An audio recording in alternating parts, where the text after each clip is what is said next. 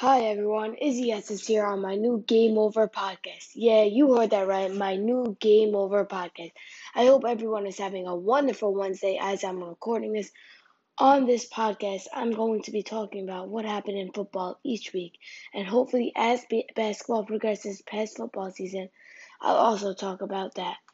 God willing, this is the first of many episodes on this podcast. I may occasionally bring in guests to talk about these topics with me, but sometimes I might be doing the same thing that I'm doing right now, which is just talking to you guys. I think I'm finished with this introduction to the podcast, and now let's talk about football. Week 2, like most weeks, was an exciting and entertaining week for football fans, and it started out with a bang in FedEx Field on Thursday Night Football. Many people thought coming into this game that this was a schedule letdown compared to the Thursday night showdown that we got the week before between Tom Brady and Dak Prescott. And when you look at QBs and you compare them, Daniel Jones and Taylor Heineke are not in the same category as Tom Brady and Dak Prescott. But these quarterbacks proved them wrong the whole night.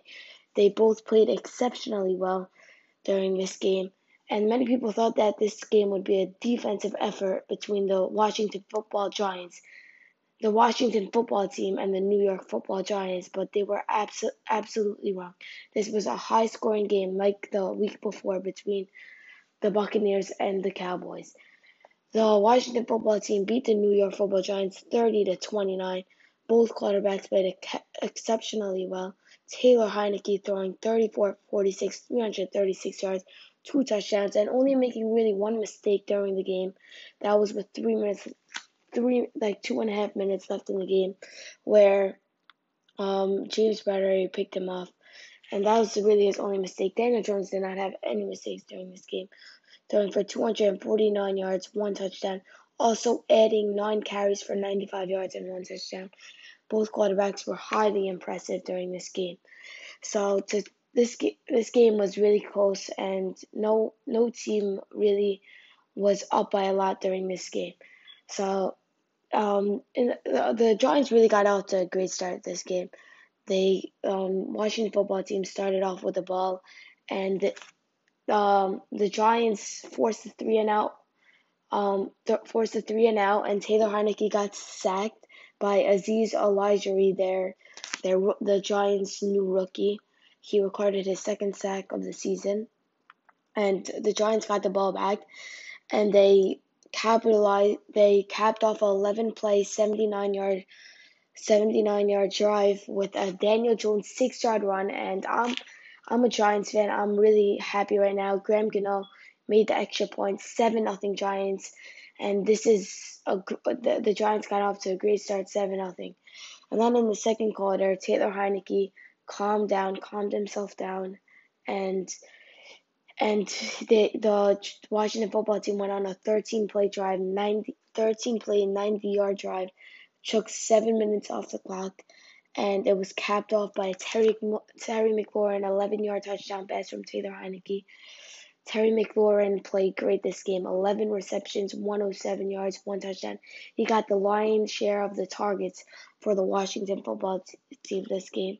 Graham Gano, with 4 minutes left, hit a field goal to make the Giants up 10-7, and the Giants were leading 10-7, and I thought maybe the Giants could hold the Washington football team with 4 minutes left and the Giants got the ball at half. So if they stopped the Washington football, the WFT, before with 4 minutes left, and maybe could have got the ball back and scored again.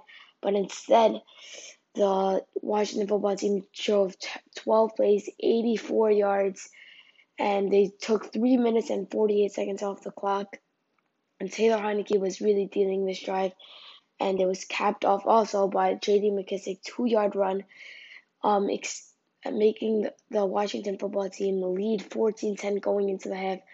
And Daniel Jones got sacked 3 times in the first half, which was very disappointing. I think he was holding on to the ball too long, and Washington football team was up 14-10 at the half.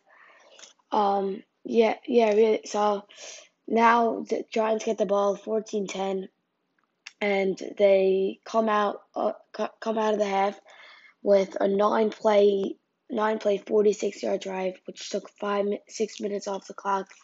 And Graham Gano, who's one of the best kickers in the NFL, nailed a 47-yard field goal to cut the deficit to 14-13, the Washington football team.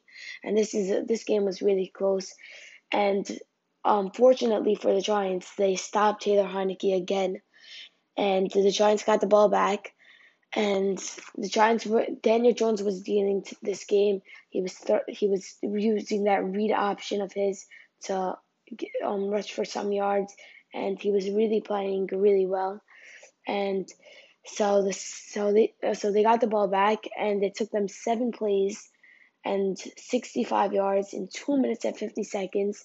And this drive they scored a touchdown with a beautiful throw from Daniel Jones to Darius Slayton to extend to for the Giants to lead 20-14. I'm very happy right now. I think the Giants are gonna win. They're in control of this game now, 20-14. Taylor Heineke still hasn't scored in the second half, and I thought the Giants adjusted to Taylor Heineke and are on the verge of winning this game. But then the Taylor Heineke, he gets the ball now, and he drives 44 yards in 7 plays, take up 3 minutes of clock, and cuts the lead to 3 with a field goal, a 49-yard field goal from Dustin Hopkins. So the Giants get the ball. Entering the fourth quarter, the Giants are up 20-17. As a Giants fan, I'm happy. I'm fine. And the Giants get the ball back, and they cap up. They get it. They drive 6 plays, 41 yards. Solid drive. Daniel Jones is still playing good. He hasn't made a mistake yet. He hasn't gotten that turnover that he had against the Broncos, and he was protecting the ball which he should be doing. And Graham Gano hit a 52-yard field goal. He wasn't missing this game, and they were up 23-17. They were up by 6 points with 13 minutes left. So and then Taylor Heineke, he kept on. He was driving down the. He drove down the field for 56 yards, 56 in 11 plays, which took up 4 minutes, and they only got a field goal. So they keep on trading field goals, but that's not really going to help the Washington football team with them being down always by 6, and only a field goal cuts the deficit down to 3. So it made it 23-20. So the Washington football team and the Giants were in control most of the second half. And again, the Giants get another field goal, but this time with 6 minutes left, Daniel Jones at the 50-yard line. They had the Washington football team blew their coverage. Darius Slayton wide open by like 10 yards by the touchdown, and he dropped the ball, and that was heartbreak for the Giants, and they could have extended their lead 30-20 instead, which is a drastic difference. They only led by 6, which is still a one possession game. So 4:50 left, they're up 26-20. I'm like, maybe they could hold Taylor Heineke. Maybe the Giants could still hold on for this win and improve to 1-1. This is a very important game. This was a very important game for them. And then Taylor Heineke answered back with using only 2 plays, 75 yards. He hit McKissick for a lot of yards, and it went into they were at the 25-yard line, and he hit McKissick with a nasty route, and it went. I think they got into the Giants. They got into the red zone, and Taylor Heineke, the second play of the drive, Taylor Heineke throws a beautiful ball to Ricky Seals-Jones, a 19-yard touchdown pass, and now Washington's leading 27-26. So they're up 27-26. The Giants get the ball. I'm like, okay, Aaron Jones is dealing this whole entire game. Hopefully he could get the game-winning field goal, but that's not how it turned out. Unexpectedly, they go 3 and out. So it's 26-27, 3 and out with 3 minutes left, they punt the ball to Washington, to the football team. And it's looking like the Washington football team is gonna run the clock out, and the hopes of the Giants winning this game is very slim. But then, so 3 minutes left, they run the ball with Antonio Gibson they were at their own 15-yard line. They run the ball with Antonio Gibson, and he gets 11 yards. I'm like, this game might be over for the Giants. I'm very disappointed in them. They were in control this whole second half, and this is how the game's gonna end, with just running the clock out. But unexpectedly, the play of the game. So the football team was doing short passes because the Giants were playing soft coverage for some reason, and Taylor Heineke, he was dropping back, 2nd down and 7, and he sees Terry McLaurin, a 5-yard catch, as he did routinely this whole entire game, and he looked for him, and he was open. He thought he was open, and James Battery jumped for the ball, and he caught it. Interception from the James Battery, who was getting burned all day, redeemed himself with his interception, and the Giants are at the football team's 20-yard line, and if they get one first down, the game's over, and you're hoping maybe the Giants could be creative, getting this first down, just winning the game instead. So they get the ball with 2 minutes left, 2 minutes and 15 seconds left, and you're hoping maybe they could be creative or something, trying to get the first down. Maybe use the read option, because they've been killing the football team with the read option, and they decide not to. They decide to run it two times with Saquon Barkley, only gaining 3 yards. Saquon Barkley, he had a 41-yard run, and he looked like the rookie, the number 2 pick. But other than that, he was really contained by the football team's defense. So they ran it 2 times with Saquon Barkley. They only got 3 yards, so they're facing a 3rd and 7. Washington football team used 2 of their timeouts. If they got this first down, the game would be over, and they would just kick a game-winning field goal for the win. But instead, so Sterling Shepard, he was kind of open, but Daniel Jones, who was played great this game. I have no complaints on how he played. He threw the ball a little behind him, and it hit his hands, but it went off his hands, and the pass was incomplete.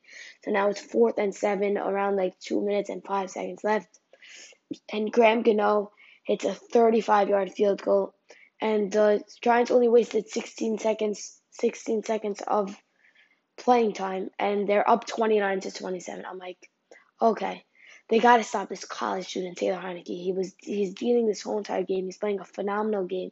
He only had one mistake. Hopefully he's rattled by it. But they came back. So football team has the ball 2 minutes. They're going to a 2-minute drill, and they're driving right now. So it was 3rd and 10, I think. They passed Antonio Gibson for 9 yards. 4th and 1, 1 minute and 23 seconds left. They hand it off, and they get the first down. So then they hit Logan Thomas some minutes off the clock. Then they hit Adam Humphrey on an out route and for 5 yards, and they're at a 54-yard field goal attempt with 30 seconds left without their timeout, and they hit McLaurin on a short pass where Bradbury almost tipped it, and it was a phenomenal catch by McLaurin to make it a 48-yard field goal. The Giants are up 29-27. So I'm just praying that Dustin Hopkins misses, which he hasn't been doing this whole entire game. And he kicks the ball, and it goes wide right. I am going out of my mouth. I'm losing my mind. The Washington football fans, I thought, were in heartbreak. They were going home. The Washington football team's fans were going home in disgust with Dustin Hopkins missing the field goal. But hold on, wait a minute. There's a flag on the field, and the ref is like, offsides, number 97, Dexter Lawrence, and I'm just so upset right now. I'm in depression mode. I thought the Giants improved to 1-1, a great win against the football team, and an inspired win, winning the game 29-27. Daniel Jones looked great, and this was a positive.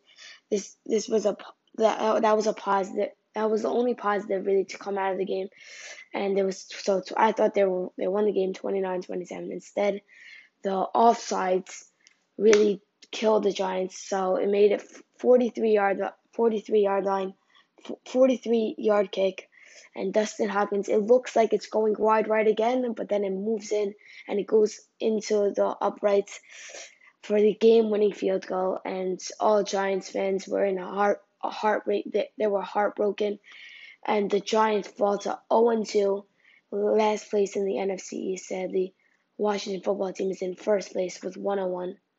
Then Philip, and then speaking about Washington football team improved, they were 0-1 and they improved to 1-1, and now they're in first place in the NFC East. So that the great win for the Washington football team, and Giants fans are left heartbroken with another L for them, falling to 0-2, and they fell to 0-2 like the past 4 seasons, and it's just been.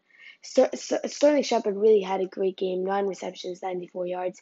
If you had him in fantasy as a Giants fan, you should be happy about that. He's really been very impressive. Kenny Galladay only got 3 receptions, 38 yards, so he didn't play so good. But McLaurin really he really burnt on James Bradbury and got the best out of him. But James Bradbury, he redeemed himself with that pick, but they still ended up losing, sadly. So I'll tell you the stats quickly right now. The total yards, Giants 391, Washington 407 with the Taylor Heineke-led offense. One turnover for the Washington football team with that interception with 3 minutes left, 0 for the Giants. The time of possession, the Giants actually won this 31-28, and first downs, Washington football team had 25, and the Giants had 21. I think the deciding factor of this game was just the defense, the Giants' defense. They couldn't get the stops when they needed to, and they unfortunately fall up to 0-2, and the Washington football team is in first place in the NFC East. So now, wait 1 second. Okay. 1 second, everyone. 1 minute. Oh.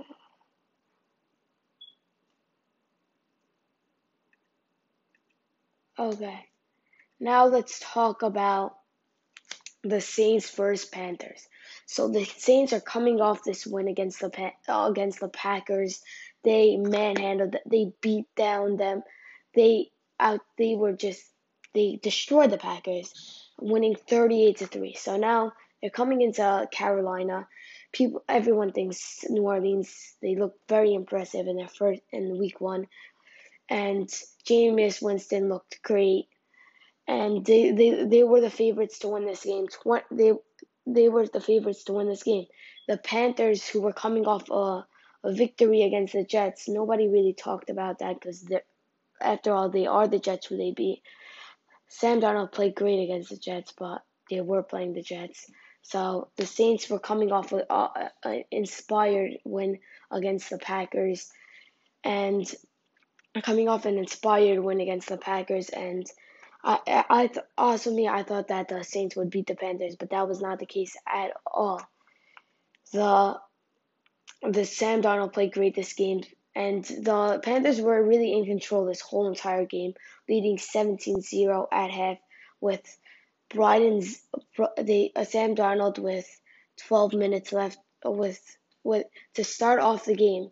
He capped off the drive with a 20-yard pass to Brandon Zylstra. So, and Carolina led 7-0, and from that point on, the Panthers were in control of this game the whole entire game. And Zane Gonzalez in the second quarter, they had a drive of 15 plays, 64 yards, 8 minutes left, and Zane Gonzalez had a 20-yard field goal to improve their lead to 10-0. And Jameis Winston really couldn't get their offense going, having a 50% completion rate, 11 for 22, 111 yards, 2 interceptions. A very unimpressive game for him, especially coming off the efficient 14 for 20 performance with 5 touchdowns against the Packers, and he really couldn't get their offense going. Also, when you see that Jameis Winston is the leading rushing yard rush he's the leading in rushing yards.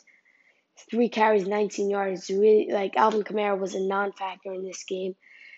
And Christian McCaffrey played like his usual self. 24 carries, 72 yards, 1 touchdown, and he played great.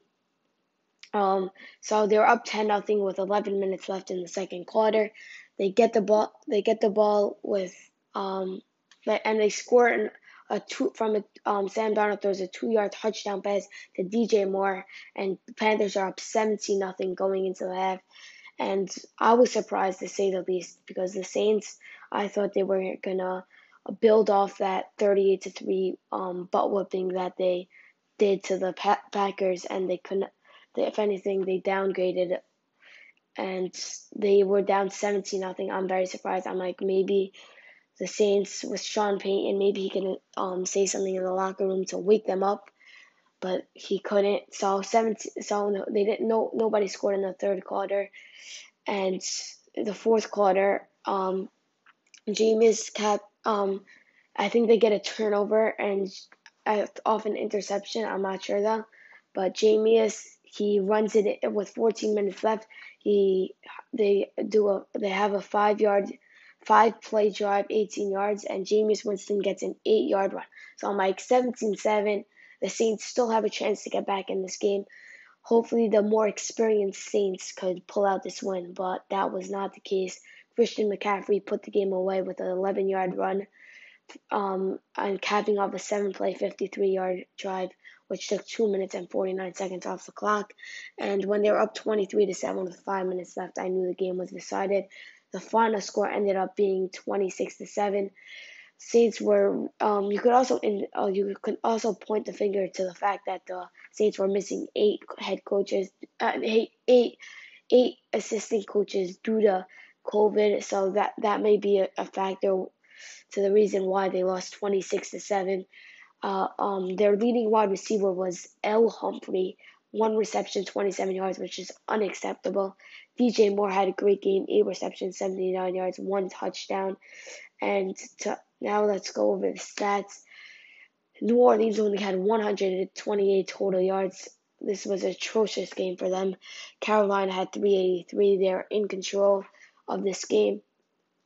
New Orleans had 2 turnovers, with the 2 interceptions coming from Jameis Winston, looking like his days from Tampa Bay, just throwing interceptions and throwing it to the other team. Time of possession, this is what really killed the Saints. 38 minutes for the Carolina Panthers and 21 minutes for the Saints. And in this league, if you lose the time of possession by 17 minutes and you only have 128 total yards, you're gonna lose by a score of 26-7, like 9 out of 10 times. And first downs, 28 to Carolina had 28 first downs, 6 for New Orleans. This was not even close at all. And the Panthers surprisingly are 2-0. I think Matt Rule has developed this team, and they're a dark horse playoff team, and they could be a player to make the playoffs in the NFC South division. They are in second place right now currently. Tampa Bay's 2-0, and they just won a division game against the Saints, which is big for them. Sam Darnold really looks impressive getting out of New York. He looks like a totally new quarterback, and we might have jumped on that Jameis Winston bandwagon too early after that 38-3 win, because now only an unimpressive game for him, 11 for 22, 111 yards. So the Carolina Panthers improved to 2-0 and won a division game against the New Orleans Saints. The Saints looked unprepared at all with the 8 assistant coaches missing, and the Saints are 1-1 in third place in their NFC South division. Now let's talk about the Cincinnati Chicago Bears game. This was really an ugly game to watch. The Bears coming off their man. They're getting them at they're coming off them getting manhandled in at SoFi Stadium against the Rams. They're coming to their home turf, Soldier Field, and against the Cincinnati Bengals, who actually won against the Vikings in Week 1, which was very impressive.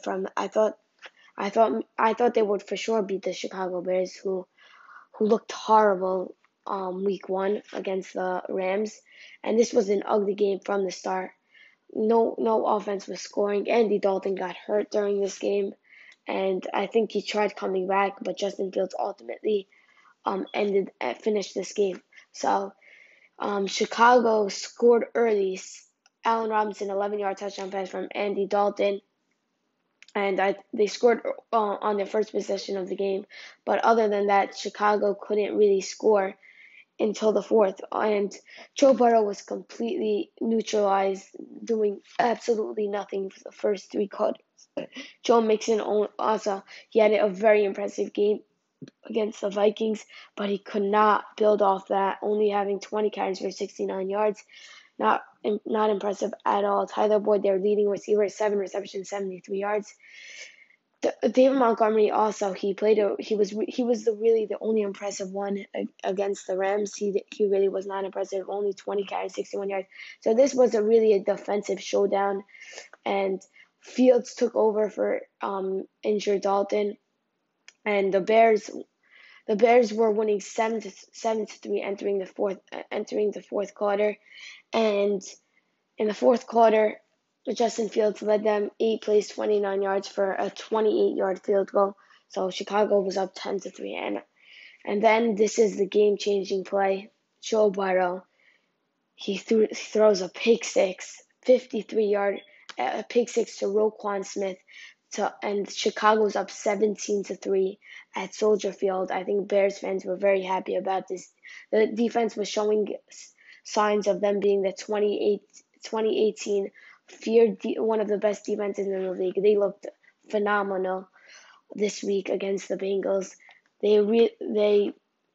Joe Burrow did not look like himself at all. So he threw a pick six, Joe Burrow, to be to improve their deficit to 17-3 to 7.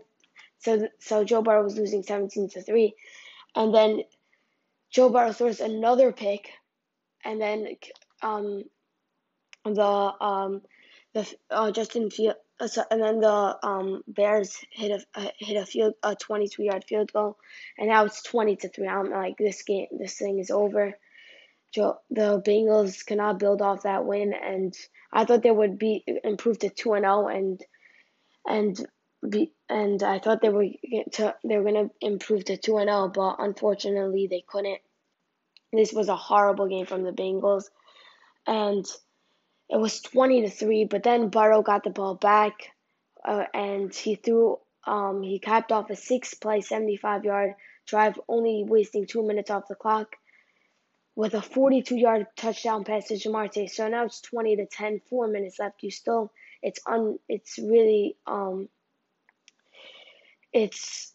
really think you still think that the Bears are going to win 20-10 with 4 minutes left. They could just run the clock out. But then Justin Fields, he throws an interception. Justin Fields was not impressive at all, only being 6 for 13, 60 yards, 1 interception, unimpressive at all. And he threw a pick. So you're like, okay, maybe the Bengals have some hope. And Joe Burrow caps off that pick with a 7-yard touchdown pass to T. Higgins, only taking four seconds off the clock. So with 3 minutes and 39 seconds, Cincinnati has made it a game. Now it's 20-17, and the Bengals have all the momentum. So I'm thinking, okay, the Bengals, they had a atrocious three quarters and like half the fourth quarter, and now the last 3 minutes they scored 14 points, and now it's 20-17 with 3 minutes and 39 seconds.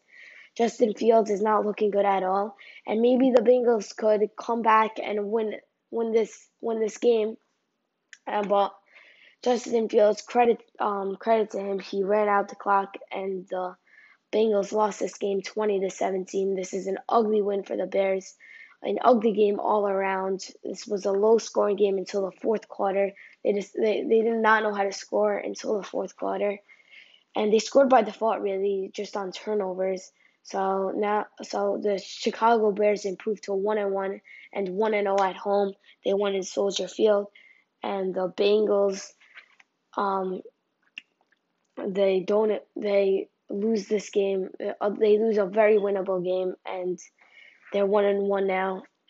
And let's just go over the stats right now real quick. Cincinnati had 4 turnovers. This was the deciding factor in the game. Chicago only had 1, which was the Justin Fields interception in the fourth quarter that almost made this game actually a game. But 16 first downs for Chicago, 14 for Cincinnati, so that was really close. 31 minutes of time of possession for Chicago and 28 for Cincinnati. And the total yards was only 248. And the total yards, Cincinnati actually won this. 248 yards for Cincinnati, 206 for Chicago.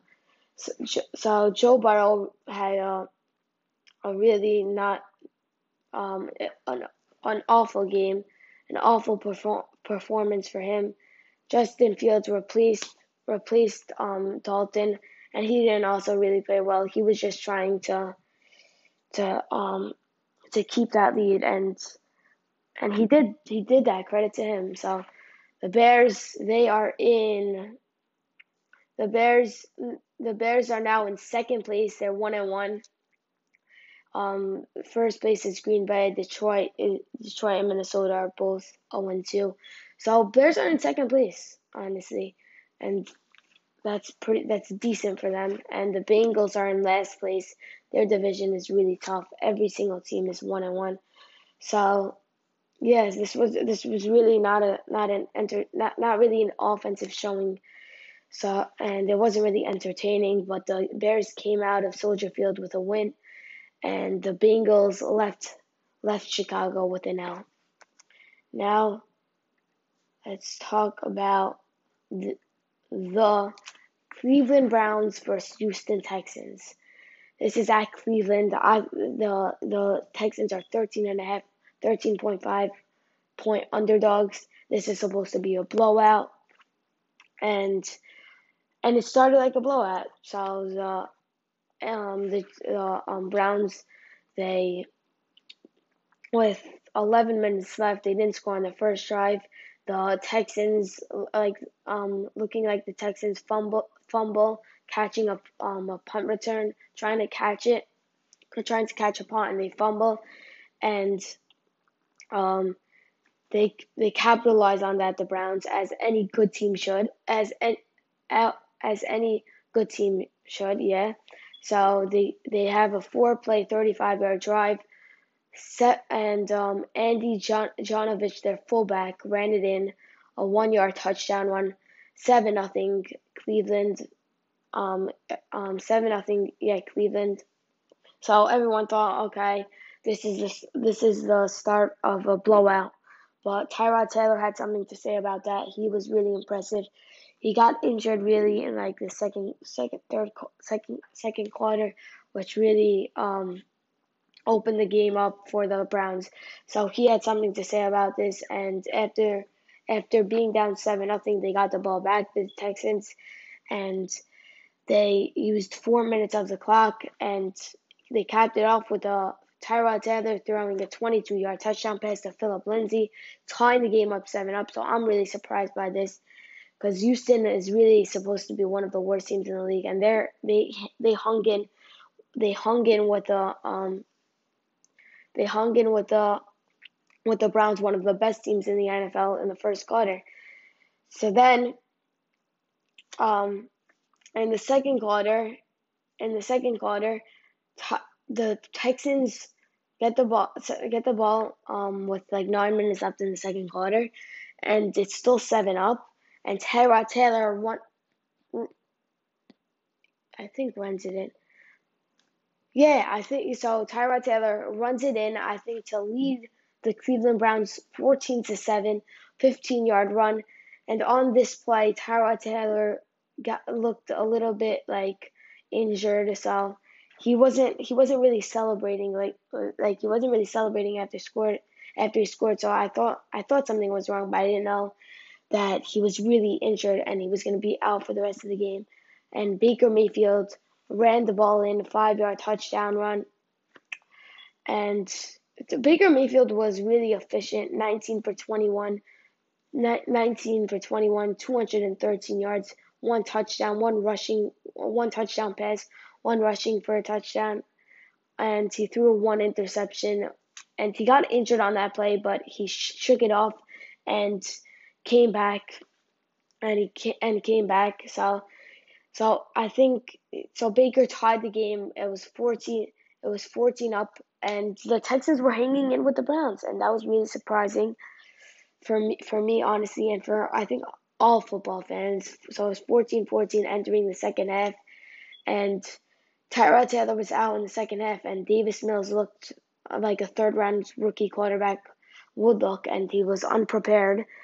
And their rushing, like if you're really gonna have a third round rookie quarterback, then you're gonna have to support him with a running game, and they couldn't do that against the Browns.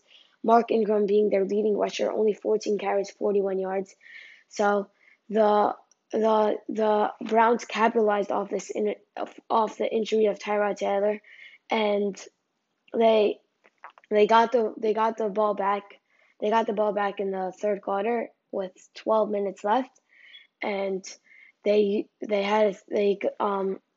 used a 7-play 72 yard drive, and it was capped off by Baker Mayfield 33-yard touchdown pass to Demetric Felton to to to really for the Browns to get the lead 21-14. So I'm at this point, I think, okay, now the Houston Texans does not have their starting quarterback. Tyrod Taylor is out.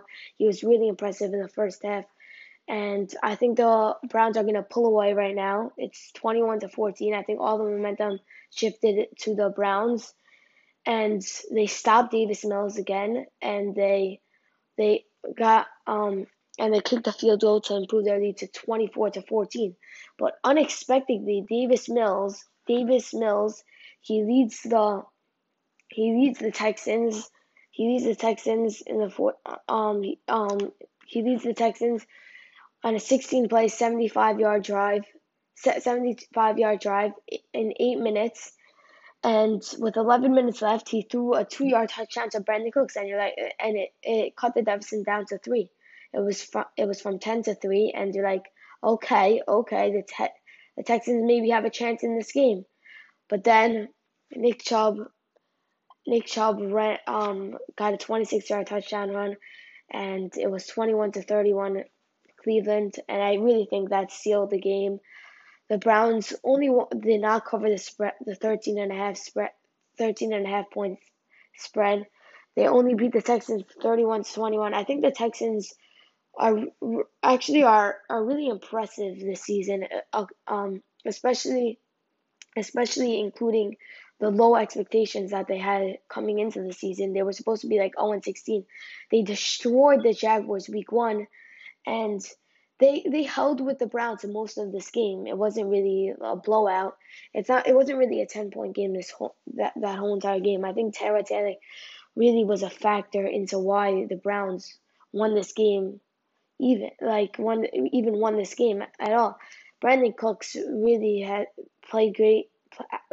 been playing great this season. 9 receptions, 78 yards, 1 touchdown, the leading receiver for the Texans. The Jarvis Landry left the game early. So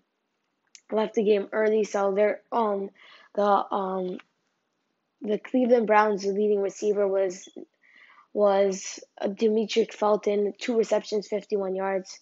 So the Browns really they only threw for 213 yards. They were really powered by their running game. Nick Chubb, 11 carries, 95 yards, 1 touchdown, a really good game, a really good game for him. And the Browns improved to 1-1 after they played great against the Chiefs, and now they're 1-1. They're in third place in the division, but their whole division is 1-1. I think they really are Super Bowl contenders, and the fact that Houston hung in there for 3 quarters, I think that's really impressive. Houston unexpectedly first place with a 1-1 record. Tennessee's in second. So Houston has been surprising people, and the Cleveland Browns won this game, which was to be expected. So yeah, I'm just gonna talk about the stats real quick. 302 total for the total yards, 302 for Houston, 355 for Cleveland. So they didn't really win this. They didn't really win big. Cleveland didn't really win big in this category. The turnovers, two turnovers for each team. Time of possession, Cleveland. I think this was also a factor to them winning this game. 35 minutes for Cleveland, 24 minutes.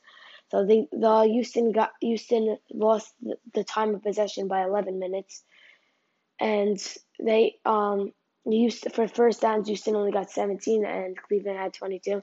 So at the end of the day, Cleveland improved to 1-1, and and their whole division is 1-1. And the Houston Texans fall to 1-1, but they are in first place in their division, and they're off to a really good start. Really good start on the season, especially including their low expectations. So now let's talk about the Los Angeles Rams against the Indianapolis Colts. This game this game was a really good game, honestly. Cooper Kupp going off, 9 receptions, 163 yards, 2 touchdowns. I think that was really the headline. Matt Stafford really played good. He looked really good in the first quarter, but then cooled a little bit down. 19 for 30, 278, 2 touchdowns, and only 1 interception. In the first quarter, Cooper Kupp, Cooper Kupp, he was going off, and so they got the ball back. They got the ball back. They got the ball back with 7 minutes left in the first quarter, and they used 5 minutes of clock, capping off the 8-play, 90-yard drive with a 16-yard pass to Cooper Kupp. They got the ball at the 10-yard line because the Colts got in the red zone, and they couldn't convert a fourth down. And it was a turnover on downs. And that was one of the many stands that the Rams had in the red zone. So it's 7-0 Rams early. And in the second quarter, Rodrigo Blankenship kicks a 48-yard field goal, 7-3. With 14 minutes with 14 minutes and 52 seconds left. Carson Wentz had a decent game, but he threw a costly interception in the red zone, trying to flip it to I think their tight end for a touchdown, but it was unexpectedly picked off. And 20 for 31, 247, 1 touchdown, 1 interception, a solid game for him. And so it was 7-3 LA Rams against the Indianapolis Colts. Michael Pittman had a really good game, 8 receptions, 123 yards. So it was 7-3 LA Rams against the Indianapolis Colts, and Matt Gay hits a field goal to extend their lead to 10-3. I think Indianapolis had three drives in the red zone in the first half, and they only got 3 points out of it. I think they got 0 points out of it because their field goals were not in the red zone. So it was 7-3. Matt Gay extended their lead to 10-3, and Rodrigo Blankenship cut the deficit to 4. So it was 10-6 LA Rams going into the half. Cooper Kupp really had a really impressive game, as I said before. So going into the third quarter, the Rams get the ball first to start the third quarter. And they go on a 7-play, 74-yard drive in a span of 3 minutes and 24 seconds. And it's capped off with a 2-yard touchdown run with Darrell Henderson extending their lead by 17-6. And at this point, I thought, okay, maybe the Rams won this game already, and it's over. So 17-6. But then the Carson Wentz responds. A credit to him. They go on an 11-play, 74-yard drive in a span of 5 minutes and 38 seconds. it's capped off with the Zach Pascal 8-yard touchdown pass, and they also got the 2-point conversion to cut their deficit down to 3. So now all of a sudden this is a game. It was from 17 to 6 down to 17 to 14, and now the Colts are really in this game and they have a chance to win this game. And then they got the special teams of the Colts coming clutch with a block punt touchdown to have them leading 21 to 17. And now really Colts fans are feeling it right now. They were down 17 to 6. They scored unanswered 15 straight points. So now the momentum is shifting like crazy, but then Matt Stafford and Cooper Kupp have the connection, and 9-play 58-yard drive capped off with a Cooper Kupp touchdown to get their lead back to 24-21. And this really is a really close game, 24-21. And then Carson Wentz gets the ball back, and credit to him, he drives his team down the field, 9-play 58-yard drive, and Rodrigo Blankenship hits a 35-yard field goal to tie this game up. And then Matt Stafford, he gets the ball after the field goal, and Matt Stafford, and he drives 55 yards down the field and wasting 5 minutes of clock. With 2 minutes and 23 seconds left, Matt Gay hits a 38-yard field goal, 27-24. And I think the Colts are going to hit the field goal, but then I look at the QB in the game, and Carson Wentz isn't in there, and he got injured. Carson Wentz. That's the problem with Carson Wentz his whole entire career. He's injury prone, and really inability in football is availability, and Carson Wentz hasn't really been available to his team, and this is a problem that could cost the team the game. And Jacob Eason had to come in. Eason has to come in 2 minutes and 23 seconds to drive their team down the field and hit a field goal to tie the game and force the game into overtime. And on I think the first or second throw, he throws an interception to Jalen Ramsey, and that seals the game. And the Rams improved to 2-0. I think they're really impressive. They're one of the Super Bowl contenders in the NFC. They're in second place in their division, but I think the NFC West is the teams are loaded in that division. So the Los Angeles Rams look very impressive with Matthew Stafford. Cooper Kupp has been amazing this season. So that's that. And the Indianapolis Colts, who really were expected to be a playoff team this season, they fall to 0-2. Unfortunately, their schedule, they played the Seahawks, which was a really tough game, and they lost that 28-16, and they lose this game 27-24. This was a really close game, this whole entire game. So now just to say the stats, like I do for every single game, the Rams 371 yards to the Indianapolis Colts 354 yards. This wasn't really a big difference, and 2 turnovers for the LA Rams with the block punt. I think I don't know if it's counted as a turnover, but an interception from Matthew Stafford is 1 turnover, but I don't know about the other. And 2 turnovers for the Indianapolis Colts with 1 interception from Carson Wentz in the red zone. I think the Colts in the first half failing to capitalize on their red zone opportunities and really not scoring touchdowns when they were needed really lost them this game. And the first downs, Indianapolis won this 22 first downs for Indianapolis, 21 for the LA Rams, and they won also the time of possession by 31 minutes to 28 minutes. So to cap this off, the Colts fall to 0-2, and the Rams improve to 2-0 and look like NFC Super Bowl contenders. Now let's talk about the Denver Broncos Jacksonville Jaguars game. Entering this game, the Broncos coming off a great win against the Giants where they completely destroyed them 27-13, and the Jaguars were coming off them getting destroyed against the Texans, which was very unexpected. Many people thought the Jaguars would beat the Texans, but and they just their defense couldn't contain Tyrod Taylor as they let up 37 points.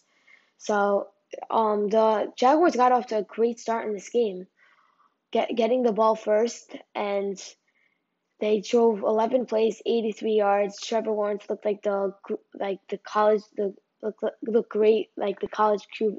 He looked like he was in college. 25-yard touchdown pass to Marvin Jones to capitalize that drive. 7-0 Jacksonville. So this was unexpected. I'm like, okay, maybe the Jaguars could somehow win this game, but the Denver Broncos defense adjusted, and so in the first quarter, it's after they let up the touchdown, Teddy Bridgewater drives the team down 61 yards in 13 plays in a span of 8 minutes and 55 seconds, a really long drive, and they hit a field goal. Brandon McManus, a 32-yard field goal. Teddy Bridgewater actually really playing good this game. 26 for 34, 328 yards, 2 touchdowns. He really is not gonna he's not gonna lose you games, and he's not gonna win you games. And he's really been impressive for the Broncos, honestly. Jamal Williams, 13 carries, 64 yards, solid.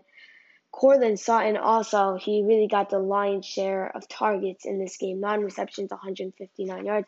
So the Denver Broncos are down 7-3 at the end of the first quarter. I'm really surprised.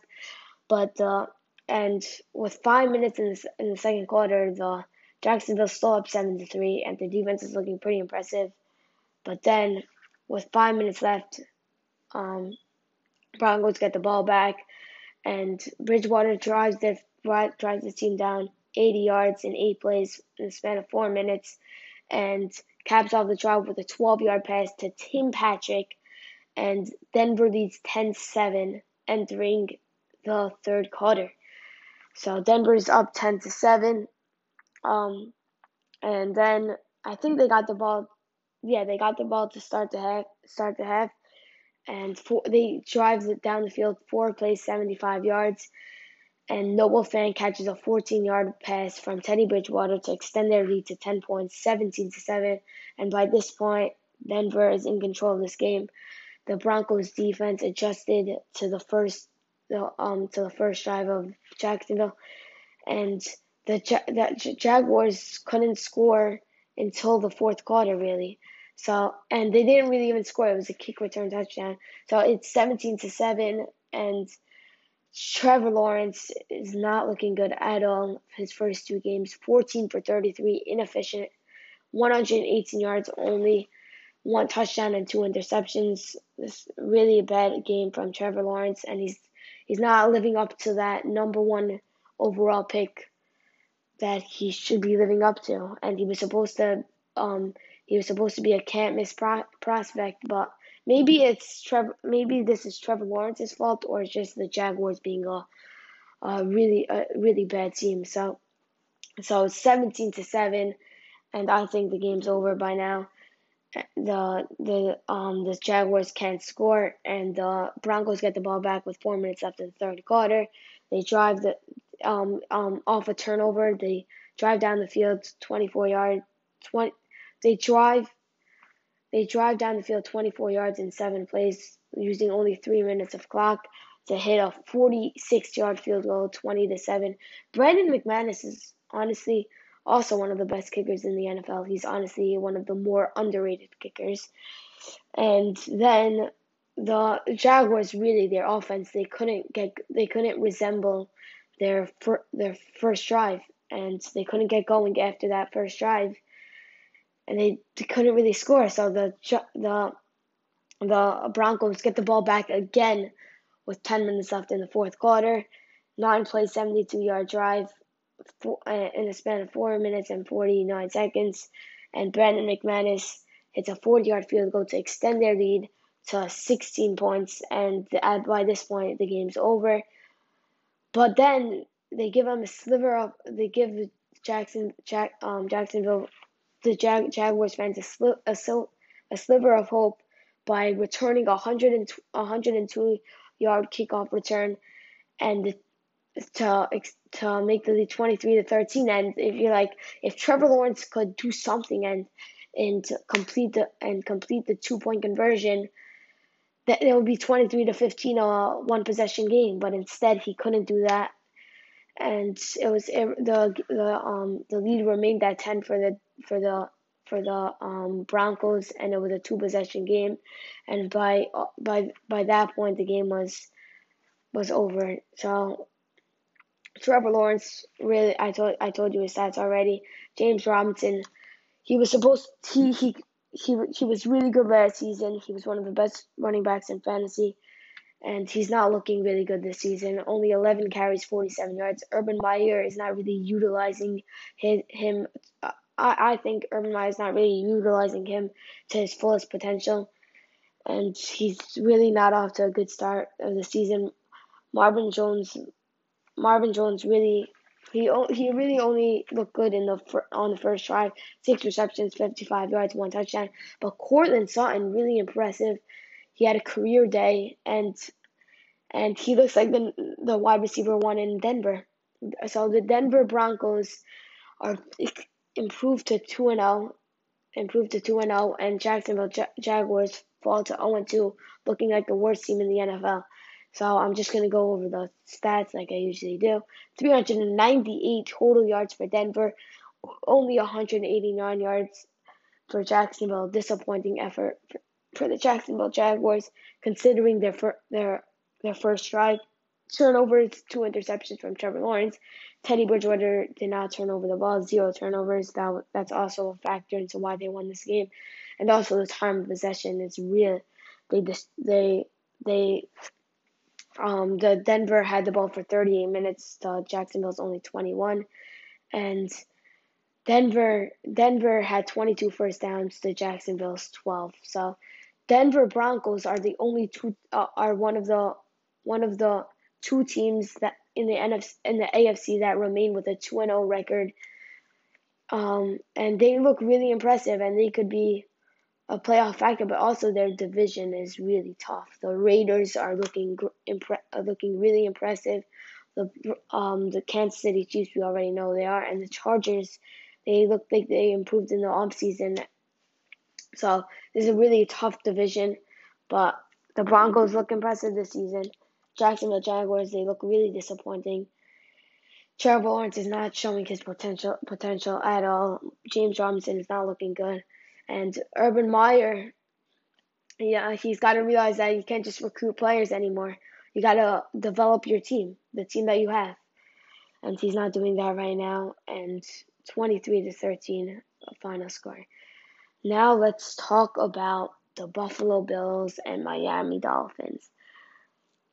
The Bills knocked out Tua, and they really destroyed the Miami Dolphins, 35-0. Josh Allen was really unimpressive, honestly, only throwing for 179 yards, 2 touchdowns, 1 interception. But the Buffalo Bills defense just it shut down the Dolphins offense. So in the first quarter, 46-yard run from 46-yard touchdown run from Devin Singletary, and he looked impressive to start the game. He carried 13 carries, 82 yards, 1 touchdown. Really impressive game for him. Stephon Diggs only got 4 receptions, 60 yards. So it's not like the Bills were dominating on offense with Josh Allen throwing for 400 yards, Stephon Diggs catching for 100 yards. This was not the case at all. It was just like a very well-balanced game from the Bills. Their defense shut down the Dolphins' offense, and that's what really won them the game. The Dolphins' defense didn't play that bad at all also. It's just that they knocked out Tua early in the game. So it was 7-0 early. 7-0 Buffalo. 7-0 Buffalo with 12 minutes left, and they got the ball back. No, and then Jalen Waddle, he fumbled the ball, and Jalen Waddle, so Jalen Waddle fumbled the ball. That was a costly turnover, and the Josh Allen capitalized off that with a 5-yard touchdown pass to Stephon Diggs. to cap off that a 7-play 52-yard drive in 3 minutes and 39 seconds. So with 7 minutes left in the first quarter, the Bills are already up 14-0, and the Bills are just the shutting down the Dolphins, and yeah, really. Like I was saying from my last segment, I was saying that the Bills were already up 14-0 in the first half and in the first quarter, and they were in control really this whole entire game. Dawson in the 11, so they were up 14-0 at the half, and Dawson Knox with 11 minutes and 48 seconds left caught an 8-yard touchdown pass to improve their lead to 21-0.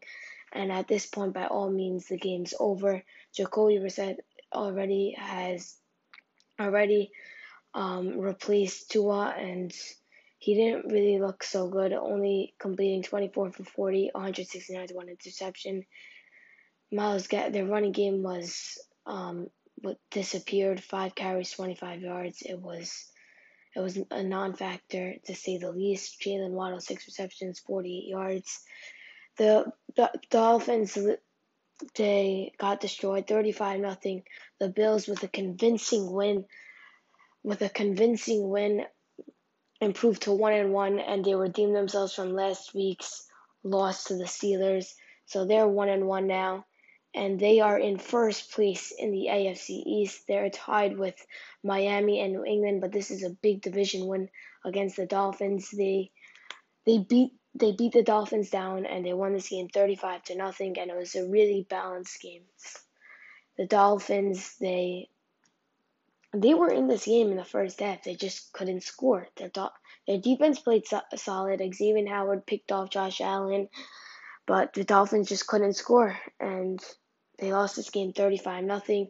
The Dolphins fall to 1-1, and they're in second place in the division because they beat New England, and that was a big win for them. They're 1-1, so they're off to a solid start, and the Bills redeemed themselves by destroying the Dolphins. So now let's talk about the Patriots and the Jets. And when you ever talk about the Patriots and the Jets, you always know it's going to be one of those lopsided wins with the Patriots beating the Jets 25-6.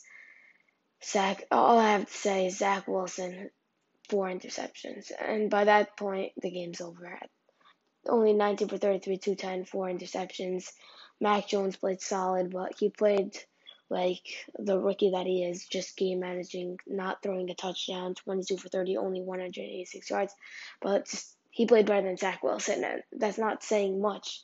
But he looked like the more experienced quarterback, not taking the risks needed, just taking the short yards.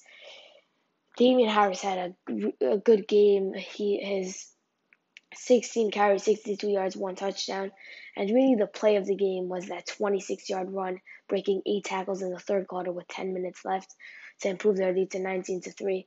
And when it was the bright spot for the Jets, their defense was really impressive.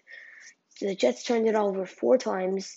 They left the defense in a very bad position, and they only gave up 13 points going into the second half.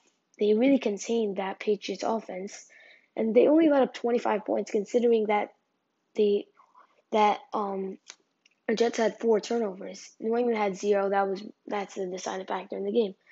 Jets had more total yards than New England, but it was really garbage time, empty calories when they already lost the game. The time of possession, Jets won it, but this really wasn't a factor at all. 18 first downs for the Jets, 17 first downs for New England, and I really think that was really important that at the press conference after the game, Robert Saleh said it's okay to be boring. If I agree with him on that one, because Zach Wilson, coming out of BYU, he was the more flashier quarterback than Mac Jones, always making that big throw. And in his second interception, he had Elijah Moore wide open, but he wanted more, and he saw Corey Davis and he threw it. and there was a high throw that Corey Davis could have caught it, but it was just like a risky pass. And rather, as a rookie, you take the short yards that you for sure could get, and it's not risky, and that could keep your team in the game instead of throwing that flashier play, that highlight reel, and um, having the risk of throwing an interception. So the Jets fall to 0-2. They look like one of the worst teams in the NFL. Hopefully, Robert Saleh. I honestly think he's a solid coach, but they looked solid last week. But Zach Wilson, 4 interceptions. I think he'll learn from this. This is a learning curve. Just like learning that you don't always have to make the flashier play, as Robert Saleh said at the press conference. There, fall to 0-2. Last place in their division. And um, New England bounces back from their heartbreaking loss to the Dolphins 17-16, where Damian Harris fumbled away the game. And he had a nice bounce back game, 16 carries, 62 yards. So New England's 1-1. They're Buffalo, Miami, and New England are all tied, and the Jets are in last place, looking like one of the worst teams in the NFL. And hopefully Zach Wilson just continues to improve, and that will be a successful season for the Jets. So I'm just going to say the scoring plays: Nick Foles, 46-yard field goal, 4 minutes and 46 seconds left in the first quarter. James White, 70-yard touchdown run with 57 seconds left with 57 seconds left in the first quarter to improve New England's lead to 10-0. Matt Amendola, 21-yard field goal. So it's 10-3. The Jets are still in the game, even with all the interceptions and everything. Nick Foles, and it's still 10-3 when Nick Foles hit a 49-yard field goal with 13 seconds left in the second quarter, and the Jets were still in the game, even including those interceptions that Zach Wilson threw. But then the third quarter is where the Patriots pulled away. Damian Harris, 26-yard run, 19-3 Jets, and Nick Foles hit a 32-yard field, 22-3, and by all means, the game's over. Even after Damian Harris' touchdown run, Matt Amendola hit a 35-yard field goal, 22 to cut the deficit to 16, and then Nick Foles hit a 26-yard field goal with 1 minute and 57 seconds left to add 3 points to the board, and the Patriots ending with 25. The final score being Patriots 25, Jets 6. And at the end of the day, the lesson to learn from the Jets is Belichick owns rookie quarterbacks in general, and the Patriots look solid, but you really can't like say anything about this game because they were playing the Jets. Okay. Now let's talk about the 49ers and the Eagles. This was a low-scoring game, especially Jalen Hurts coming off that great game against the Falcons, but people didn't know how they didn't know how to grade that performance because they were playing the Falcons. They're one of the worst teams in the NFL. And if they could have won the 49ers game, they could have gained quite some respect in the NFL or around the league. Jalen Hurts, he played good, but they couldn't score. They couldn't really score touchdowns when it was needed. They only scored a touchdown in the fourth quarter when they were already down 17-3. Jalen Hurts, 12 for 23, 190 yards with 1 rushing touchdown. Jimmy Garoppolo played solid and 22 for 30, 189 yards, 1 touchdown. Deebo Samuel has been looking really impressive this season. 6 receptions, 93 yards. Elijah Mitchell, their rookie, 17 carries, 42 yards. So the Jimmy Garoppolo, Nick Bosa lead the 49ers past the Eagles 17-11. The Eagles were up 3-0 in the first quarter. This was really a low-scoring game, 7-3 49ers at the end of the first half. Jaywan Jennings catching an 11-yard pass from Jimmy Garoppolo to be leading 7-3 with 12 seconds left in the second quarter.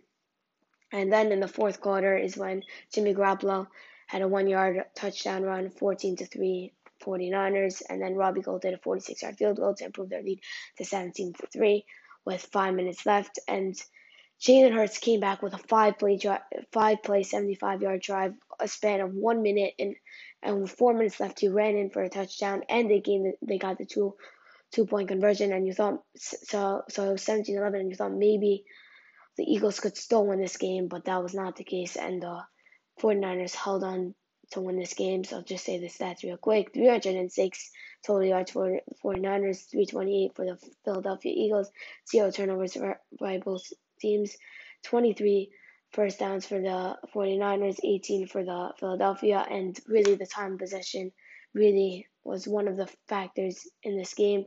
34 minutes for the 49ers, 25 minutes for the Eagles. And I also thought the deciding factors were the game when Jalen Hurts threw like a 90-yard pass to Quez Watkins, and they didn't score a touchdown on that drive, and they didn't score a touchdown on the drive, not converting a fourth down, like fourth and goal, and they couldn't convert on that. They didn't score on that. They also had a blocked field goal, so that could have won them the game. But they lost this game 17-11, a close game. The Eagles fall to 1-1. They are in second place in the division behind Washington, and they have a big division game against Dallas next week, and they need to win that game. Really, San Francisco improved to 2-0. They're in a stacked division, and they got to keep on winning with this division. They're in first place right now, ahead of the Rams, Arizona, and Seattle. So this is a good one for the Niners, and the Eagles fall to 1-1. Now let's talk about Las Vegas and the Steelers.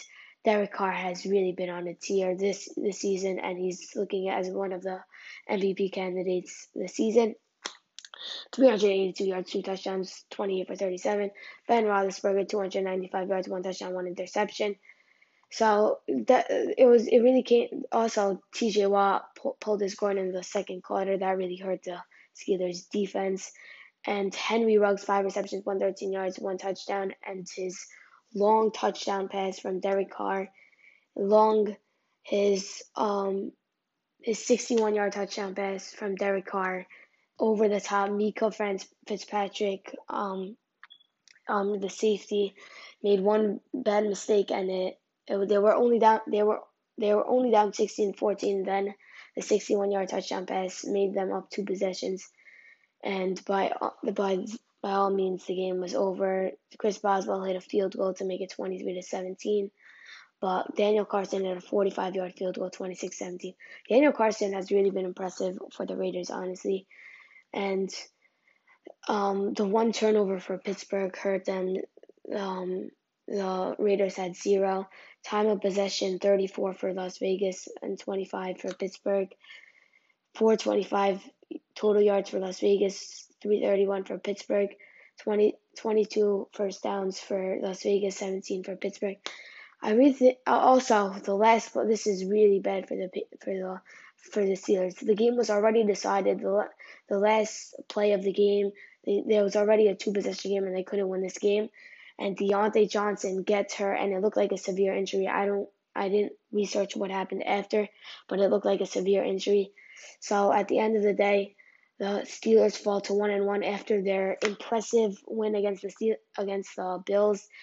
I really think Najee is not getting going in the rushing game, and he's got to realize he's not getting the same holes that he was from Alabama.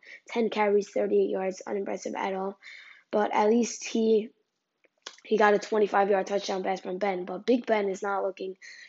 I think he's out of his prime, and he can't really push the ball down the field to the Steelers' benefit, and this is what's costing them the games. All the games, they're going to have to rely on their defense to win these games, and with T.J. Watt being out, they couldn't do that. Deontay Johnson, 9 receptions, 105, but he was injured, as I said, last play of the game, so that's something to look out for. The Las Vegas Raiders improved to 2-0, and they're in first place in the AFC West, which is a stacked division, as I said before in the last segment. And I think the Raiders can make the playoffs because how good their team actually is. The Raiders' defense really improved from last year. They were one of the worst last year. Now they're really good. And Pittsburgh fall to 1-1 in the AFC North, where everyone's 1-1. and hopefully hopefully their TJ Watt is healthy right now. Also, they were missing Devin Bush and Joe Hayden, so hopefully they could get back. And so the Raiders improved to 2-0. Very impressive game from them, and the Pittsburgh Steelers fall to 1-1. Okay, now let's talk about one of the most exciting games of the 4 o'clock time frame. The Arizona Cardinals and the Minnesota Vikings. This was one of the games that were really exciting. And Kyler Murray had a great game, 400 yards, 3 touchdowns. But the only blemish in this game for him was the 2 interceptions. He only really had 5 incompletions not including the 2 interceptions. He only had 2 really bad passes, but he looked phenomenal. Kirk Cousins also looked really good. 244 yards, 3 touchdowns. Dalvin Cook, 22 carries, 131 yards. He was really looking good in the first half, and then cooled down a little bit. KJ Osborne, he looks solid as a third wide receiver threat for the Vikings after Adam Thielen and Justin Jefferson. 5 receptions, 91 yards, 1 touchdown, and he was surprisingly the leading receiver for the Vikings. And the Minnesota got off to a great start. KJ Osborne catching a 64-yard touchdown pass from Kirk Cousins, and they were up 21-7 after. So it was 7-0 Vikings. Then Kyler Murray came back with a 15-yard touchdown pass to DeAndre Hopkins.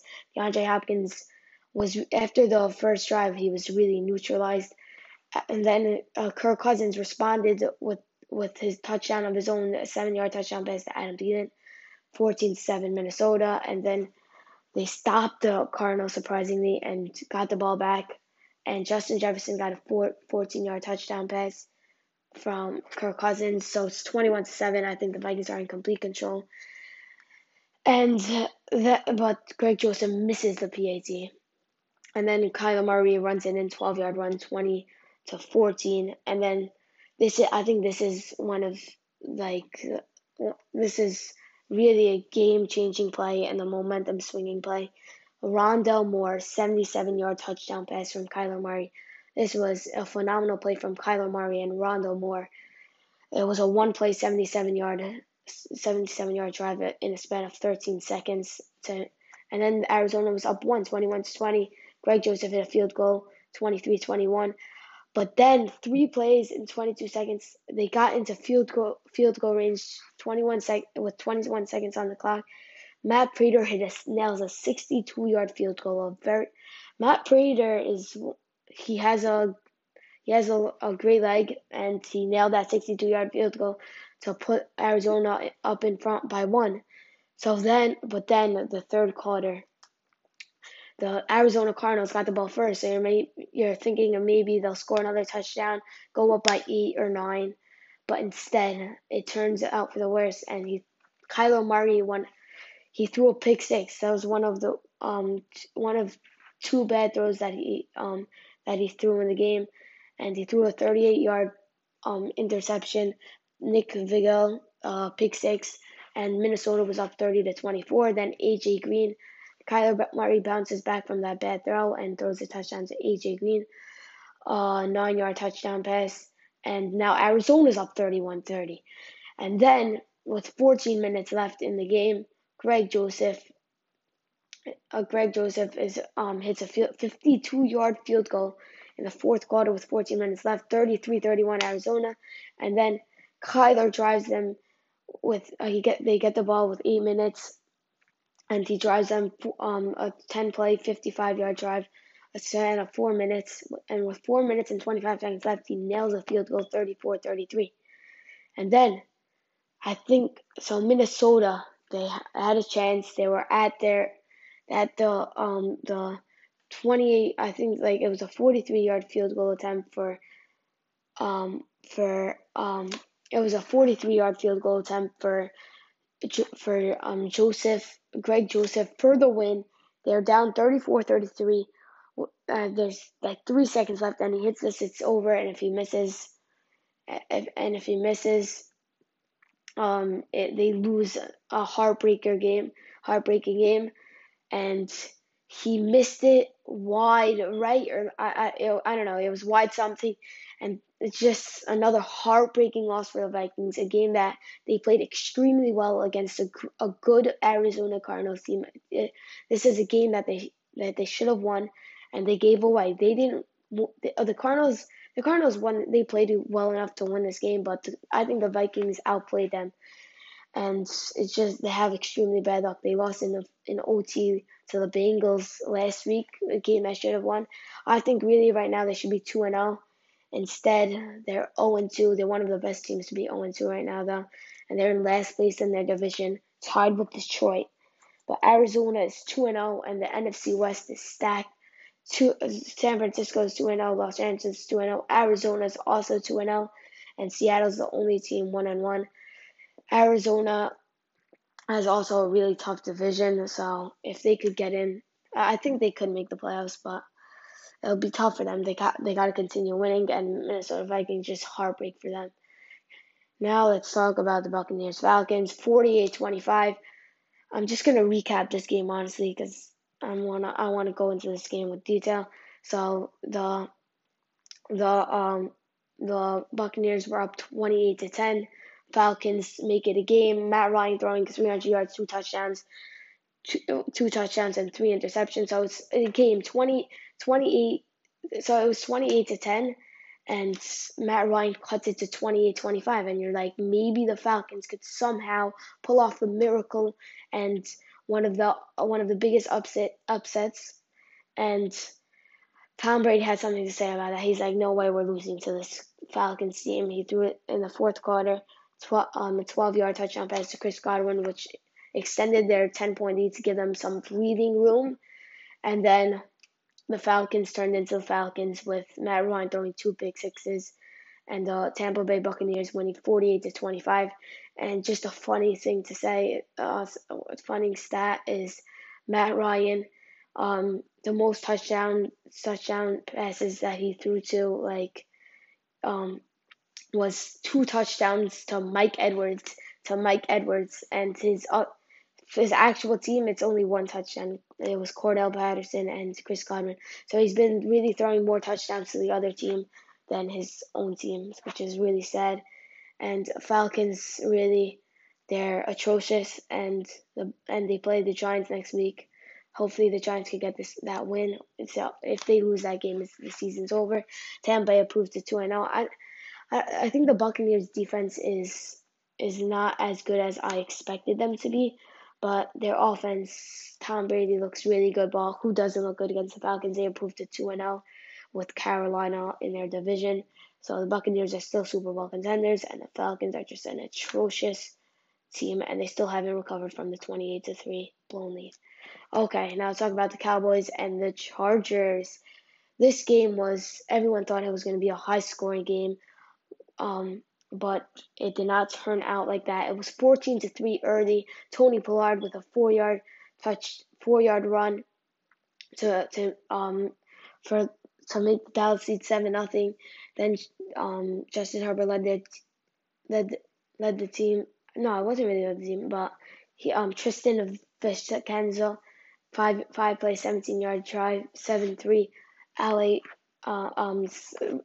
Cowboys were leading, and then Zeke had a 5-yard run at the end of the first quarter, 17 seconds left, 5-yard touchdown run to extend their lead to 14-3. And I think the Chargers were a little bit nervous. Like all the celebrities were there to watch the Cowboys and the Chargers at SoFi, and then they calmed down a little bit. They were down 14-3 after the first quarter. They relaxed, and in the second quarter with 9 minutes left, Justin Herbert 12-yard touchdown pass to Mike Williams in a 10-play 75-yard drive in 5 minutes and 28 seconds to cut the deficit to 3. And there was a stat that said that 7 consecutive drives the Chargers made it to the Cowboys 35, and they really couldn't capitalize at all. In the third quarter, they tied the game 14-14, and the fourth quarter, 14-14, and in the fourth quarter, the Greg Zuerlein No, so it was 14-14, and then I think this is where Justin Herbert throws his pick. Is it? I think it's where they were in the red zone and he threw the pick. He threw a pick because Keenan Allen fell, and then the Cowboys got the ball and drove down the field, and Greg Zuerlein kicked a 34-yard field goal, 17-14 Dallas. And then Tristan Visconso tied the game. It was supposed to be 21-17 LA. They scored the touchdown, but then the refs called it an illegal shift to move them back. And then they called intentional grounding on Justin Herbert, and Michael Parsons, who was playing DN that game, got the sack. So, and the Chargers really, they handed the game off to the Cowboys. Cowboys didn't really play that impressive. Dak fumbled the ball, and he also threw one interception. Dak didn't really play good at all, throwing for no touchdowns, 237 yards. Herbert threw that two interceptions, was really destroyed them. 338, one touchdown. Other than that, he was really impressive. And so 17-17, and Dak has the ball with 4 minutes left, and they drive down the field, wasting all the time. And poor managing the clock by Mike McCarthy, them only getting the 56-yarder, which I thought they would get like a 40-yarder, but instead they mismanaged the clock.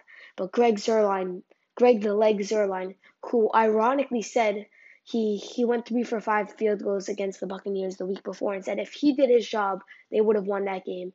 And he and this week he what's it called? He did his job, and ironically, they won this game, and he bailed out Mike McCarthy for poor mismanaging of the clock. I'm just gonna give you the stats: 419 total yards for Dallas, 408 for LA, um, 2 turnovers for the Chargers, and one for Dallas. And the time of possession was equal: 25 first downs for Dallas and 24 for LA for the Chargers. And I think the Charger Dallas they were off to a great start, 14-3. They only scored 6 points after that. So the Chargers defense was played pretty well after the first quarter, but the Chargers made some mistakes and they lost the game. They gave away the game to the Cowboys. So the Cowboys improved to 1-1, and now play the Eagles which seems like the Eagles. They play the Eagles, which is a very meaningful game on Monday Night Football next week.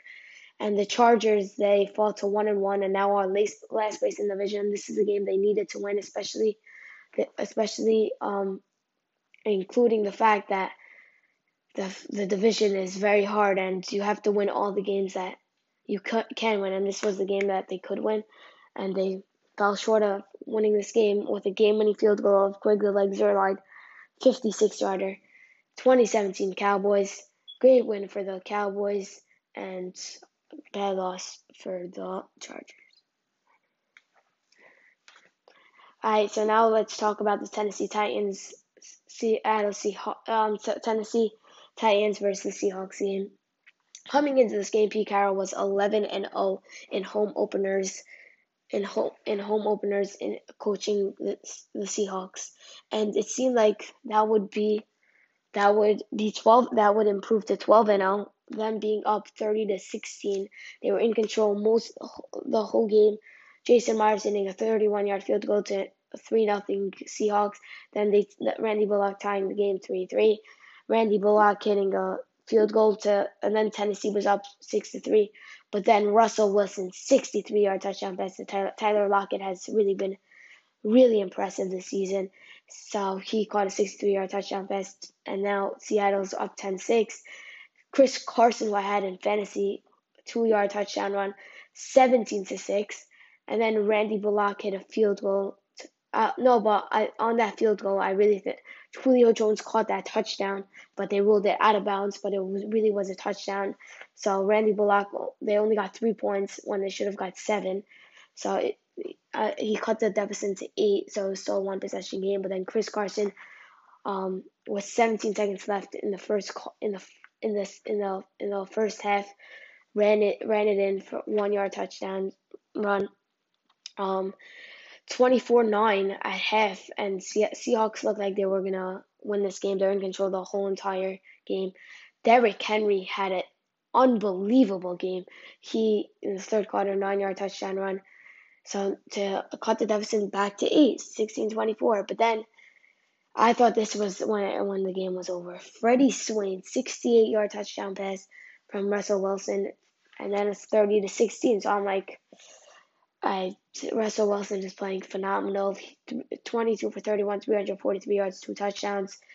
I think he's playing phenomenal right now. And I thought the game was over, but Derrick Henry had other things to say about that with a 60-yard touchdown run, and this for 12 minutes. They only used 49 seconds of the clock, 12 minutes, 17 seconds. He ran a 60-yard touchdown run to cut the deficit back to 7, and then Derrick Henry tied the game with 29 seconds left in regulation. They stopped the Seahawks, then they scored 3-minute and 44-second drive, and it tied the game 30-30 and forced OT. So the Tennessee Titans got the ball to start the overtime. They punted the ball back to the Seahawks, and if Russell Wilson got that field goal, could have put his team in field goal range, they might have had a chance to win. But I think they got it at their own 10-yard line, and they just went 3 and out and gave the ball back to Tennessee. And Randy Bullock nailed a 36-yard field goal, and Pete Carroll falls to 12-1 in home openers in his career. No, 11-1 in home openers in his career. And the Titans come up with a much-needed victory. And if they lost this game, they would have fallen to 0-2. But now they won this. This was a much-needed victory, and they improved to 1-1. Derrick Henry having one of those Derrick Henry games, 35 carries, 182 yards, 3 touchdowns. He was the workhorse in this game. Julio Jones also very impressive, 6 receptions, 128 yards. Tyler Lockett played phenomenal, 8 receptions, 178 yards, 1 touchdown. Chris Carson, 13 carries, 31 yards, 2 touchdowns. And Russell Wilson also played great. I told you the stats. Let's look at the what's it called again? The stats as usual. 532 total yards for the Titans, compared to the Seattle only have 397 yards. One turnover for Tennessee, and this is really the deciding factor. 42 minutes. They won the time of Tennessee. The Titans won the time of possession by a huge amount. 42 minutes for Titans, 22 minutes only for Seattle. 33 first down for Tennessee, 17 first downs for Seattle. So Seattle, in this tough division, they needed this win, and they just fell apart late in the game, and they lost in OT. So they fall to 1-1. They had a great week in week 1, and this is heartbreak in Seattle. And Tennessee with a much needed victory. They have a very easy division. Houston in first place, surprisingly. They really got an easy division. So this is a much needed victory for them. So now let's talk about the game of the week. The Baltimore Ravens and the Kansas City Chiefs. This is the game of the week, and it started out horrible for the Ravens with a 34-yard pick six from Tyrann Mathieu, and it looked like, oh, well, Lamar, he does not have the weapons this year, and he cannot compete with the Chiefs. 7-0 Chiefs. But then Baltimore showed their resiliency and they kept on, and they just six plays, 75 yards, just all runs, and Lamar Jackson not even really doing anything on the drive, and it seemed like, their running back fumbled the ball, but then Devin Duvernay recovered it. It went to him and he caught it to tie the game up 7-7, and then Patrick Mahomes being Patrick Mahomes. 8-play, 92-yard drive, 4 minutes and 31 seconds. He threw a 33-yard touchdown pass to Marcus Robinson. What's new? He's Patrick Mahomes. And the Ravens tied it up, 14-14. Latavius Murray, 5-yard run. 5-yard run. So it's 14-14. This is still a game, even though he threw a pick six, Lamar Jackson.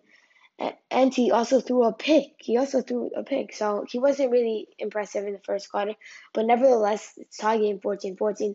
Darrell Williams with a 2-yard run to improve their lead to 21-14. And Justin Tucker at the end of the first half with 3 seconds left, hits a field goal. So it's 21-17, and the at the end of the first half, even when considering the fact that Lamar threw 2 picks and it's only 21-17, Baltimore I think was heading into the locker room feeling like they still had a chance in this game. But then Byron Pringle, the Chiefs got the ball to start the half. Patrick Mahomes doing what he does, 40-yard touchdown pass to Byron Pringle, extending their lead 28-17, and then you're like, oh, okay, maybe it's over by now because the Baltimore is not built to come from behind. They're built because they're a running team. They waste the clock, so they're not built to come from behind from double digits. So I thought the game was over after it's 28-17, but Lamar Jackson said otherwise, throwing a jump pass, 42-yard touchdown pass to Marquise Brown to cut the deficit to 4, and like maybe it's a game. But then Patrick Mahomes to Travis Kelce, it was like a 5-yard curl, and then Travis Kelce doing what he does best, 40 yards, 46 yards. He ran it. He broke like 3 tackles for a touchdown, and at that point, I thought it was too good. 35-24. I thought the game was over. But Lamar Jackson again, 2-yard touchdown one with 14 minutes left, and they failed the 2-point conversion. So it's 35-30 Kansas City, and no, I think yeah, and then they stop the what's it called again? They stop they stop Patrick Mahomes again, and Lamar Jackson backflips his way into a 1-yard run touchdown, and they failed the 2-point conversion. So it's 36-35. I thought this game was over. Kansas City has it in the bag. They just have to drive down the field, which Patrick Mahomes does best, and just kick a field goal for the win. And that's what they were doing. That's what they were doing at the 35-yard line. And Andy Reid decides to be conservative, running the ball, running the ball one time with Edwards-Helaire, and it came and it and it and it and it bit him because Hilaire fumbled the ball, and I think he might be in the doghouse by now because terrible game from him, and he fumbled the ball away, and then so with 1 minute and 14 seconds left, whatever 1 minute mark, they used all their timeouts. It was a 4th and 1, and John Harbaugh asked his quarterback Lamar, "Do you want to go for it?" And Lamar said, "Hell yeah!" And he got the first down he got the game sealing first down, and the Ravens were ecstatic after this one. They were going crazy, and they won 36-35. The Chiefs. This was one of the games that like the Ravens turned into the Chiefs. The Chiefs usually win this game. Usually come from behind always, but instead it was the Ravens, and the Chiefs were on the other side of a comeback. So the total yards 405 for Kansas City, 481 for Baltimore. But the Kansas City could not stop the run at all in this game. 2 turnovers for each team. A fumble with Hilaire and the interception by Mahomes, and 2 interceptions by Lamar. And the time of possession, 35 minutes to 24 minutes. You have to win the time of possession battle for playing Patrick Mahomes, and 31 first downs for Baltimore, 22 for Kansas City. And Baltimore with a much needed victory, and they improved to 1-1 and the top of the AFC North. Their whole division is 1-1, and Kansas City is in this tough division. I still think they're going to be in first place. This is one of the rare games that they lost, but they were on the other side of a comeback, and they lost this game, which I was very surprised. And they were really favorites to win this game, and they lost. So they fall to 1-1, and the Ravens improve to 1-1 with a much needed victory. Okay, the final game of the week, Monday Night Football, 35-17. And before the game, many people before the game thought that the Packers would send the Lions packing home back to Motor City, and it didn't seem like that. The Lions got off to a great start, 7-0. Jared Goff threw a 5-yard touchdown pass to Quintez Cephas, and then Detroit was up 7-7, but Aaron Rodgers tied the game up with 3 minutes and 45 seconds left. 11-play, 75-yard drive to tie the game 7-7. to tie the game 7-7. But then Jared Goff gets I think no, yeah. So Jared Goff in the second quarter with 7 minutes and 22 seconds left. He hits T.J. Hawkinson, one of the best tight ends in the NFL, 8-yard touchdown pass, and the Detroit is up 14-7. You're like, maybe the Packers still haven't recovered from that beatdown that they took from the Saints, so they're down 14-7. But then Aaron Rodgers throws another touchdown pass to Aaron Jones. Aaron Jones scored four touchdowns, and he was really impressive this week. He got four touchdowns and scored 41 points in fantasy, and he played great. He played great this week. And Austin Cyber hit a 43-yard field goal for the Lions to improve their lead to 17-14 at the half. So you're like, Detroit Lions beating the Green Bay Packers, like that's really no one saw this coming. 17-14. Like maybe the Packers, if they lose this game, I think this season's over. They cannot recover from this one. Down 17-14, and then Aaron Rodgers doing what he does best, getting the ball at the half. He went 14 for 17, I think, in the second half. 14 for 17. 14 for 17, 180 yards, like two touchdowns. He really showed why he was one of the greatest quarterbacks to ever play this game. And Devontae, 8 receptions, 121 yards. He played a great game also. So they're down 17-14, 22-yard touchdown pass to Robert Tonyan to be leading Detroit by 4, and then to pull away 11-yard touchdown pass to Aaron Jones again, 28-17, and then when the deciding fact the game sealing touchdown was Aaron Jones' 1-yard touchdown run to improve their lead 35-17 with 12 minutes left in the fourth quarter, and by then the game was over. Jared Goff played a great game in the first half, and second he threw an interception, so 246, 2 touchdowns, 1 interception. Rodgers threw for 255, 4 touchdowns. Aaron Jones had three receiving touchdowns, and one rushing touchdown. Devontae. T.J. Hawkinson, 8 receptions, 66 yards, 1 touchdown. He had a great game. Okay, let's just talk about the stats. 344 for Detroit, 323 for Green Bay. That's surprising. But the 2 turnovers for Detroit and 0 for Green Bay, that was a factor. Also, the time of possession, Green Bay won it 33 minutes to 26 minutes, and Green Bay had 25 first downs, in comparison to Detroit's 19 first downs. 19 first downs. So Green Bay, after getting destroyed by the Saints, and that's being nice to the Packers, losing 38-3, they bounced back in Lambeau and sent the Lions packing to Motor City. Lions fall to 0-2, but I think the Lions have shown potential, honestly. They showed resiliency, coming back from being down 38-10 against the 49ers, and they showed resiliency. So they showed some signs of a bright future, and the Packers, this was a must win, and they won this game. They were losing in the entering the second half, but then Aaron Rodgers showed why he's the greatest quarterback of all time. So to cap off this week, this was an exciting and entertaining week to watch football.